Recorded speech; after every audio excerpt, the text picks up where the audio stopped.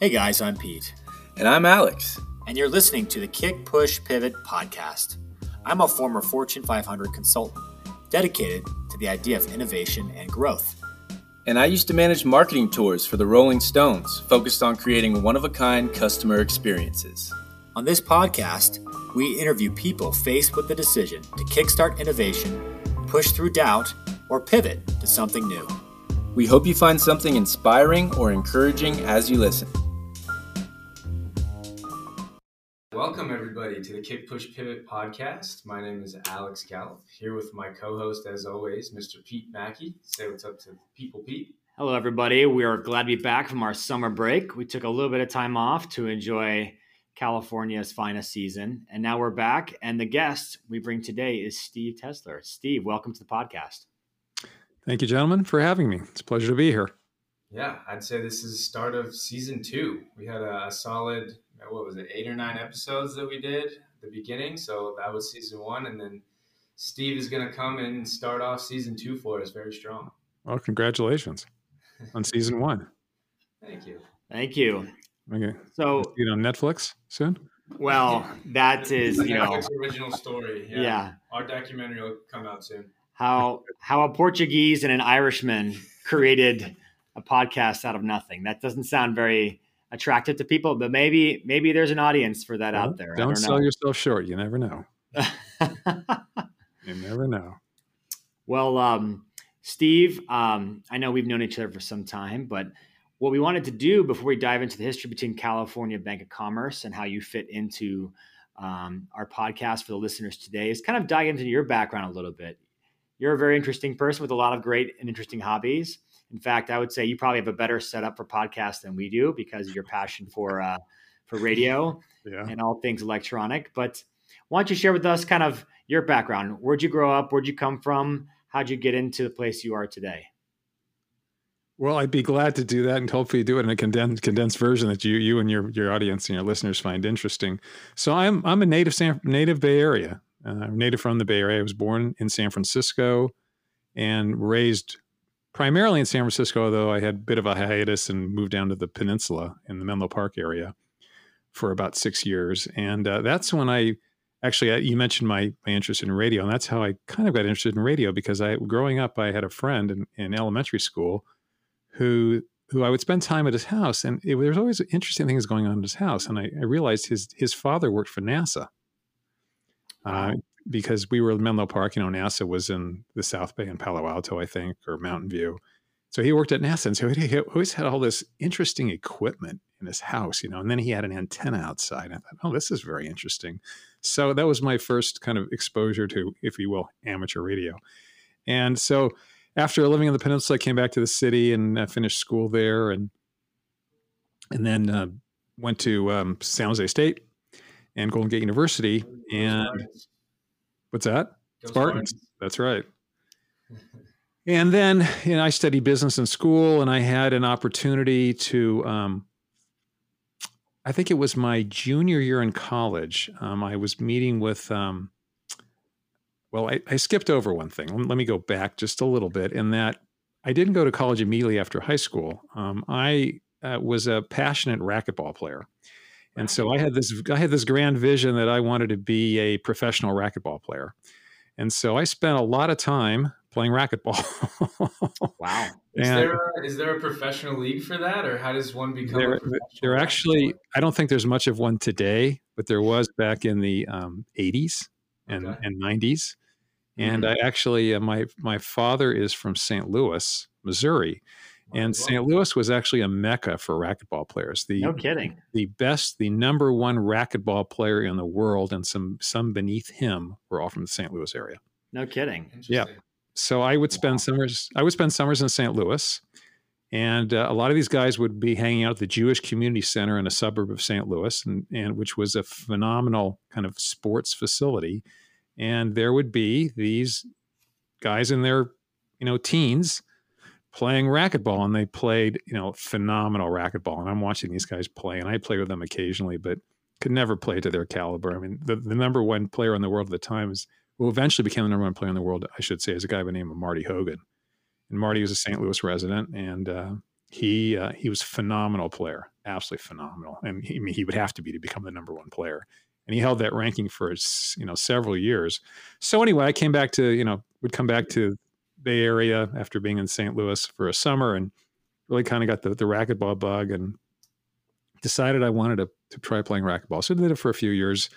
I played a bunch of local tournaments. I made it to like open level player. And then I played in the Nationals one year in Tempe, Arizona. And I actually dropped down a class into the B class because I figured this is a national tournament. And I'm playing local and I'm playing open and A's, but I figured competition is going to get stiffer. Sure enough, it was. I ended up losing in the second round and just got totally smoked. So you realized your dream of being a professional racquetballer was probably not quite within That's when I realized I probably should pursue another profession in life. Yeah. I realized I should be a banker. So what you're saying is your dream of becoming a racquetball player was smashed. So it was yes. It was squashed. Oh, even better. Okay. That's a different game, but we can talk about squash too because I played it as well. But let's put it this way: my dreams got put on hold, but it was a great experience, and it's something. And I know later we're going to talk about life and things that some things I've learned in life. And one of the things is that I've learned that you've got to pursue your passion, and even if it means taking veering off course and doing something that may not lead you to ultimately where you will end up in life. It's a life experience. And I learned a lot from playing racquetball. I learned about competition. I learned about being, in front of a lot of people watching you play, and there's sometimes those things can be intimidating. And so it helps. These are all life experiences. And I'm very passionate about every individual should pursue their passion, because it's about being passionate about something that makes you good at something. Sure. So, there's all relative levels of, if you will, goodness. And I realized that as passionate as I was about it, there was still some limitations into what my level of play was, but it was still a great experience. Uh-huh. Well, I was a film major and a football player, and now I'm in sales for healthcare. So there you go. That's anything. Just try stuff, There you go. Exactly. So, I moved overseas to England for my first 3 years after college and worked for a British nonprofit out there. So that was a life experience as well. So I 100% agree with that. But tell us how you landed at the California Bank of Commerce in your current role. So I started my career in public accounting, and it was a member of the racquetball club where I was playing regularly. Who I was back in school, and I was talking about my career, and he said, you should consider. I was interested in public accounting. He said you should consider doing a tax internship at a regional public accounting firm. And he was kind enough he worked for a company called Touche Ross, which at the time was one of the big 8 accounting firms in the United States. That's subsequently gone. It's merged with, I can't remember who it merged with now, but anyway, he introduced me to accounting. I actually ended up getting a job in public accounting as a result of that, and worked in public accounting for a number of years for a regional firm and then for a national firm. And then public accounting I learned a lot in accounting in that I had an opportunity to work with a number of medium or middle market companies. And one of the professional groups that I would often interface with was bankers, because for a lot of the clients that we had, their bank was their primary source of capital. And one of the things that was important to the banker was that they receive a copy of the company's financial statements that were issued by the CPA firm. Right. So there was a lot of interaction between the CPA firm and the bankers. And so over time, I realized that, I loved public accounting. I was even more interested in banking. And so at some point, I decided to make a career change. And because of the connections I had made through my public accounting experience with people in the banking community, I reached out to them, some of them specifically, and said, here's what I'm thinking about. What would be the chances of a person like me having, 8 to 9 years of public accounting experience migrating into the world of commercial banking? Okay. And so I convinced someone at Wells Fargo Bank to take a leap of faith with me. And I started my career at Wells and had to start in a position that was not ultimately the position I wanted to be in, but nonetheless, it was a way to get my foot in the door. What was it that attracted you to banking from accounting? First of all, I hated having to account for my hours every day. Oh man. Yeah. Because public accounting is billed on it's an hourly, it's a fee for service arrangement, right? Sure. So I just didn't like the having to account for my hours. So that was one of the things that was driving me, if you will, away from accounting. There were a lot of things I loved about it, but that was one thing I just didn't like. And also I was very interested in money and finance. It was just something that was always very, appealing to me, and understanding how it is that a company, I felt in accounting, you didn't do as much, you did some analysis, but I felt banking was some analysis, but also stepping back and looking at the bigger picture about a company and kind of understanding where it's been, where it is, and where it's going, and how a bunch of additional factors are taken into consideration when you're evaluating a company, like their presence in the market, their market share, the other dynamic forces that could affect their business, a whole variety of factors that, in accounting, you think about those things, but you don't necessarily take them into consideration. So you're a business lover, and you realize that banking is pretty much the lifeblood of any business, and kind of encompasses everything that the business needs to run. And so you figured, well, I'm going to get into banking so that I can essentially, take a look at these businesses and help them out and continue their journeys for them. I think that's a fair statement. And, there's there's a very integral relationship among all professionals that serve businesses, but banking is certainly one of those, because capital is the major fuel for a number of businesses. That's the fuel that keeps the engine going. And so banking isn't all about providing capital, but that's certainly one major aspect of banking. And so the opportunity to move into banking was attractive to me. And as I said, I started my career at Wells and was there for approximately 5-6 years. And then, while I loved the opportunity at Wells Fargo. Wells Fargo is also a large organization, and I'm a very entrepreneurial individual. And I felt like I needed to do something that was a bit more entrepreneurial than I might be able to achieve at Wells Fargo. And I had an opportunity to join a regional business bank that was headquartered in Oakland called Civic Bank of Commerce. And Civic Bank was a turnaround. So it was a bit of a risk from that perspective, but there were two seasoned Wells Fargo executives who had come into Civic Bank to help fix it, because it was a fix-it story. Okay. And I just happened to stop in one day and say hello to the two gentlemen that were there and say, what's going on here? What are you two doing here? The size of this bank is like a rounding error when you guys were at Wells.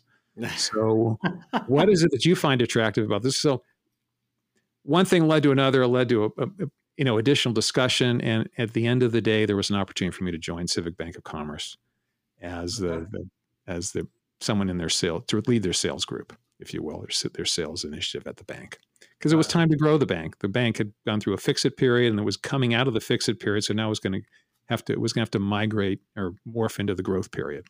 And so that's part of my value. And that's who you're with currently then, right? Nope. Civic Bank was sold in March of 2002 to a bank out of Los Angeles called City National Bank, who you may have heard of. Familiar. And so had an opportunity to stay with City National for a couple of years, and then had an opportunity after being with City National for a couple of years, subsequent to the sale of Civic Bank, to join a startup bank in Danville called Diablo Valley Bank, which was a smaller bank than Civic, but ended up being a grow it and sell it strategy for the bank. And so I was there until I joined California Bank of Commerce, similar to Civic Bank of Commerce. Right. And there's some parallels between California Bank of Commerce and Civic Bank of Commerce, because there are quite a few people who are part of California Bank of Commerce that also were at Civic Bank of Commerce.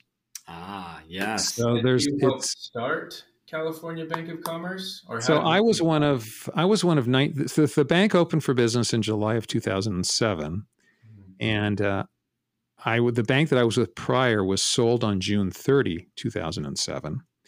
And I stayed through the sale, and then was there about 6 weeks after the sale, and then left and joined California Bank of Commerce in August. So I joined a month after the bank opened. So in essence, here in essence, I've been here from the beginning, which will be 14 years this July. No kidding. Congratulations. Yeah, that's awesome. Very good. So one of the things we often talk about on this podcast is kickstarting a new concept or an innovation. Being part of the bank from day one, more or less, what did you see was critical to the success of the bank to get you where you are now, 14 years later, in those initial early days? Well, certainly, whenever you start a business, especially one that's predicated on attracting clients, and a lot of the clients that we were seeking to attract were former clients. So, and obviously there were some clients that were new to us, but in the beginning, especially with the bank, you're trying to convince your former clients to become part of your new bank. And that is asking your former clients to take a leap of faith, because you're asking them to join a new organization that just launched is a startup company. And is there no non-compete clauses there where you can't like you sold that business and whoever you sold it to didn't say you can't go after your old clients? You were able to actually go after all of them? Well, we certainly, a number of the clients knew that we had left where we were. And so a number of them reached out to us and, inquired, but we certainly let them know that we were here, that we had started the bank, and, would kind of take it from there. Got it. I didn't know if there were any kind of legal issues there with going after. The thing there can be. I mean, you want to be careful. You don't want to take information from your prior organization. That's proprietary information to them. But you've been in this community long enough. People know you, and they know when you move, and so their connections are made. So the question is, can you over time, convince some of your former clients to become part of your bank? Mm-hmm. And so relationships. It's about relationships, very much about relationships. Yeah, it sounds like some of the early success of your bank was actually just all predicated on, who you guys are and your reputation within that industry. A lot of it is built on reputation and trust. And, people have to trust you, and they're buying you as much as they are buying the organization. They're buying you more than they are the organization at that point in time. I mean, you have to have the organization, the infrastructure behind you, and you have to provide the services they need. But when you get down to the nitty gritty, they're placing a lot of trust in you, and the fact that you're there and that you will be there for a period of time. Because the last thing that anyone would want to do whenever they're changing service providers is they want to know that you're going to there's some continuity, and that I'm going to move, and then, oh, by the way, you're no longer with the organization. That's not what they had anticipated or planned. Right. And there's probably a reason you started this new bank too. Was that basically to provide better service for those customers, or what exactly was the reason why you said, I'm going to start my own bank? The reason is because we felt, and as we feel today, that middle market companies are underserved. And while there certainly isn't a shortage of banks necessarily, but where we feel that there's an opportunity is to provide the service the relationship, I should say, that you would expect from a local business. Have access to local decision makers, to senior management, to senior people in the organization. But if you're with a national bank, you like the products that are found at a national bank. Right. So if our whole thesis was that if you could create a bank that provided that depth of relationship that businesses were looking for, coupled with the services that you would find at a national bank, or the products you would find at a national bank, that you could create a powerful banking organization for businesses. And that's what, at the outset, that's the vision we had for the bank. We knew it was going to take some time to get there, because it wasn't going to happen overnight, right? Because we weren't going to have every product. We weren't going to have the product set that we wanted the day we opened the bank. We knew we would have a baseline set of products, but we also knew that product set was going to have to evolve over time and become enhanced. And we also knew that some of our former clients, were going to be too big for us because we didn't have the legal lending limit to support some of them. That makes sense. So our balance sheet was going to have to grow over time too to be able to support them, and that's what's happened over the past 14 years. Yeah, and I think one of the things that always happens in the creation of something new, like you guys are doing at California Bank of Commerce in the early days, like you said before, it's about relationships and trust. So at some point, you have to push through some doubt or some uncertainty, right? Where you're like, okay, I think this concept, this vision that you laid out makes sense. Having the depth and the relationships that matter within the bank while having some of the products that National Bank has, but it's kind of a gamble, right?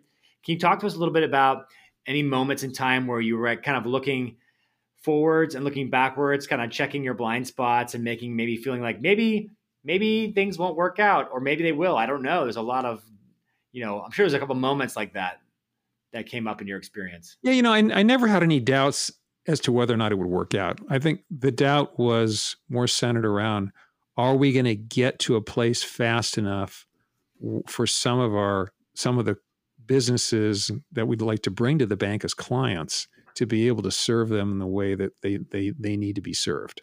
Not so much as it relates to the relationship piece, but more as it relates to the capabilities with respect to the amount of credit that they need, as well as the different products they need. And were we going to be able to scale fast enough to be able to get there for them? For sure. Yeah. What exactly was it that allowed you to get there? What were the pieces that you needed to put in place?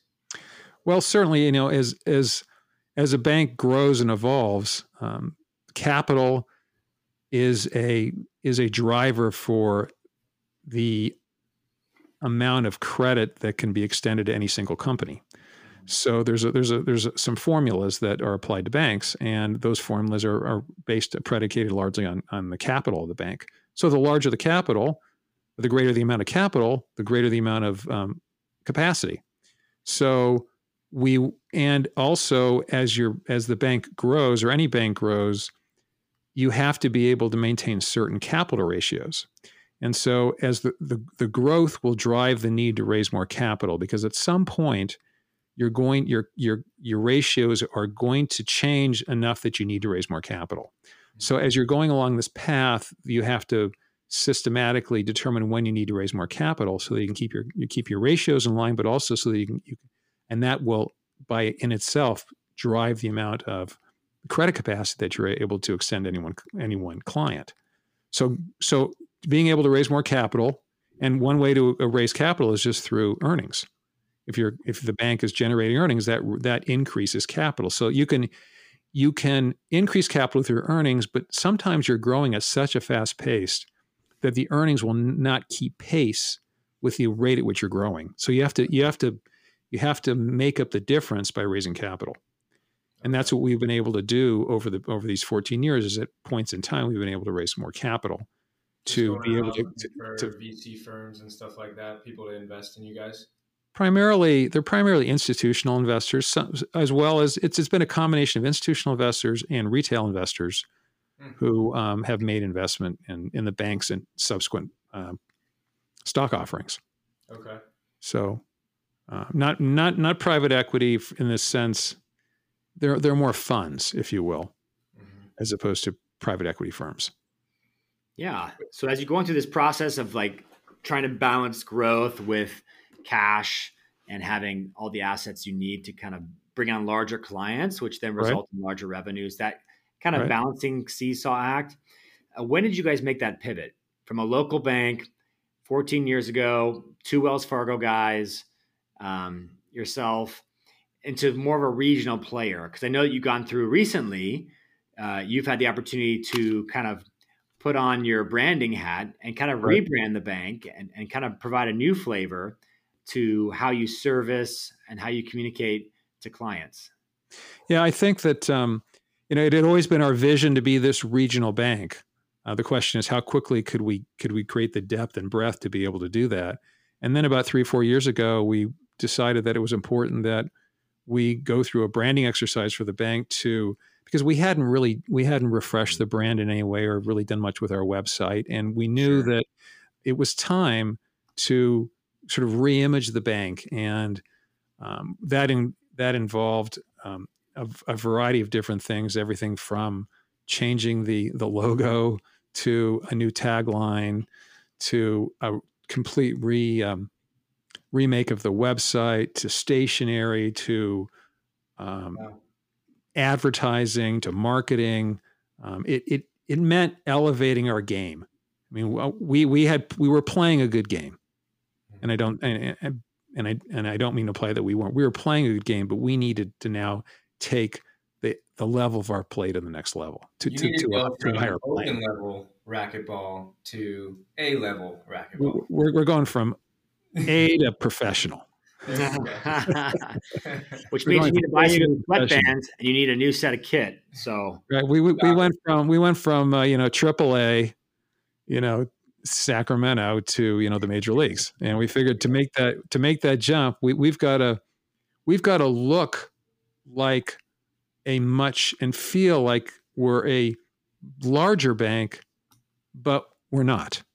We're still that relationship bank that you can rely on, but we're also much broader than that, and we have more capabilities. And so it was kind of trying to bring all those things together in this rebranding exercise.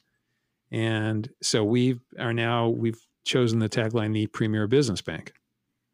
And that's really to be emblematic of how we think of ourselves in relation to our clients. We want to be premier for our clients. We want our clients to have a premier experience, but it's all about business banking and nothing else.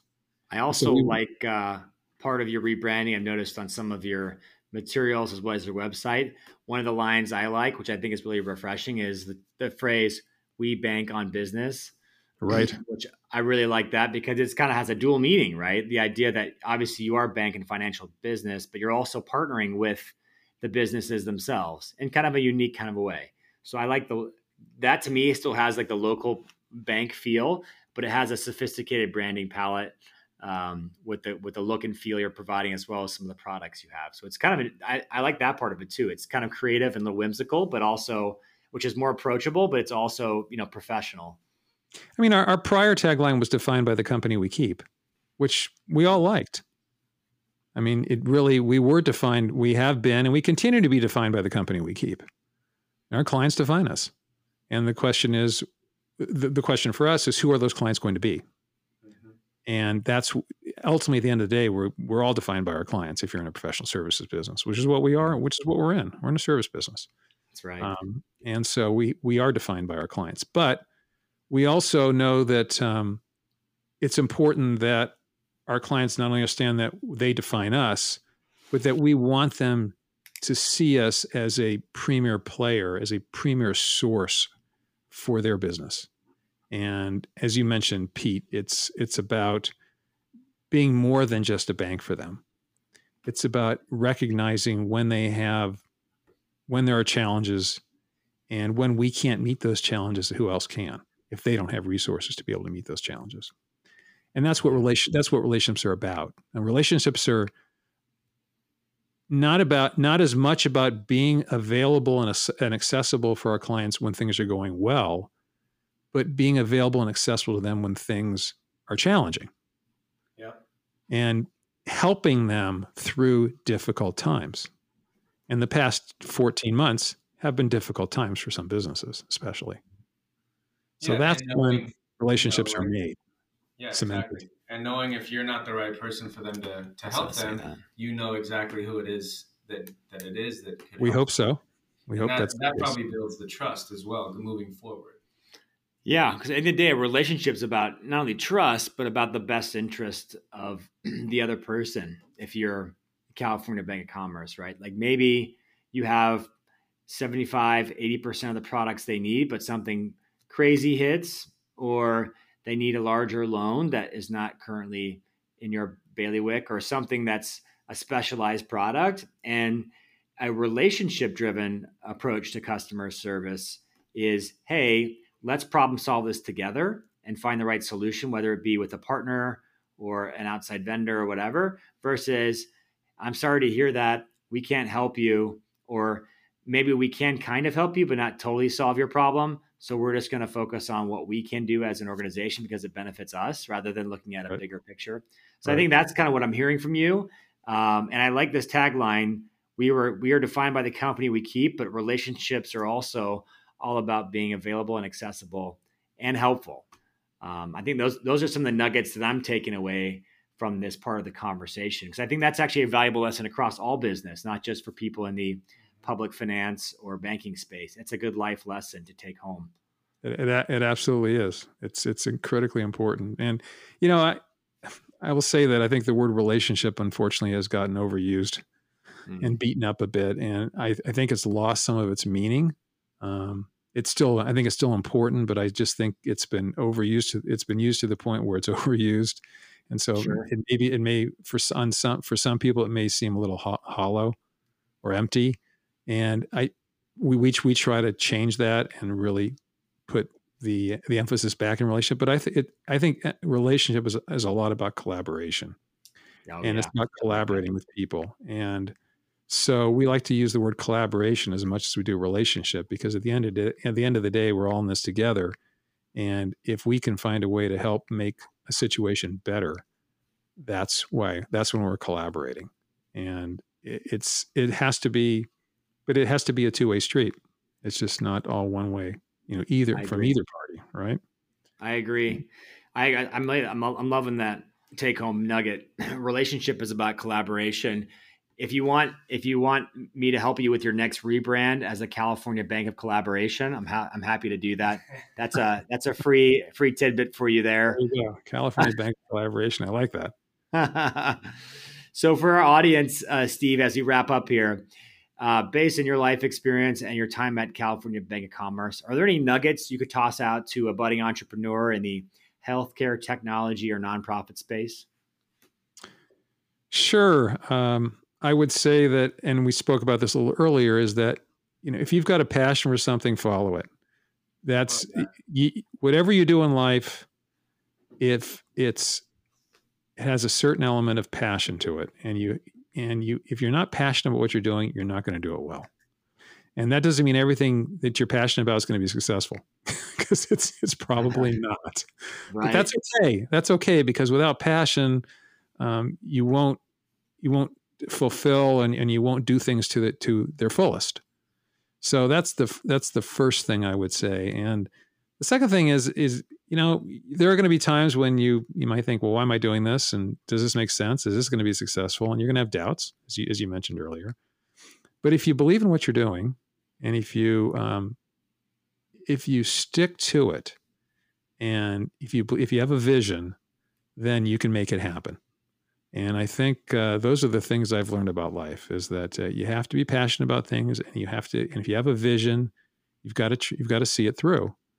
And again, there are going to be bumps along the road, and there'll be times when you're second guessing yourself, but that's okay, because that's normal. That's human nature. Mm-hmm. And it shouldn't necessarily be discouraging. But the other thing I would say is that surround yourself with a good group of advisors. And sometimes we think we can do many things. We can go it alone here and go it alone there, and we need to conserve resources by doing that. And I totally get that. I totally understand that resources are finite, and I'm talking about as much about financial resources as I am human resources. But it's so important to have a really top-notch group of advisors, because that will make or break a lot of companies. Love that. And if you have the right team, and I call it a team because it really is a team, you need to have a competent financial professional. You need to have competent legal advisors or legal counsel. You need to have competent banker. And you need to have someone maybe that's a financial planner. Mm-hmm. And you need to have someone like yourselves who can provide input on hiring and HR and staffing and the whole 9 yards around that, because we all know that people are what are the essence of so many companies. So if you create this sphere of advisors, that will make your business life not only happier, but probably more successful.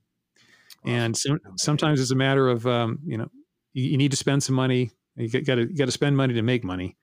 And sometimes it's a matter of spending some money to be able to get the right team to get the right players on your team. Yeah, that's a phrase I hear often from my wife when she goes to Costco. The more you spend, the more you save. But no, you've been, all kidding aside, Steve, this has been a great session today to kick back off our break from the summer. Thank you again for your time. If people want to know more about the California Bank of Commerce or connect you, yes. What's the best way of reaching out to you? Certainly, they can visit our website at www.californiabankofcommerce.com. Contact me directly, Steve Tessler. That's S Tessler, Tessler at bankcbc.com via email or phone. I don't know if should I leave my phone number too. Go for it. 510-499-9509. So there you got 3 ways you can find me on the website. You can send me an email or call me, whatever works. If I could be more than happy to help in any way, shape, form I can. Steve Tessler, California Bank of Collaboration. Thanks for being on, and everybody listening out there, make sure to go and like and follow us on all of our social medias. Thank you so much, Steve, for being on the show today. And Pete, Alex, thank you both for having me. It's been a pleasure talking with you both. And we will see you all next time. Thank you so much.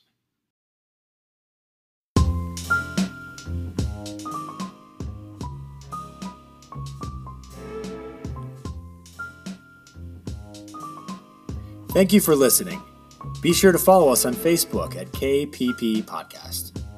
If you'd like to be on the show or know someone who would make a great guest, feel free to reach out. Hope to see you next time.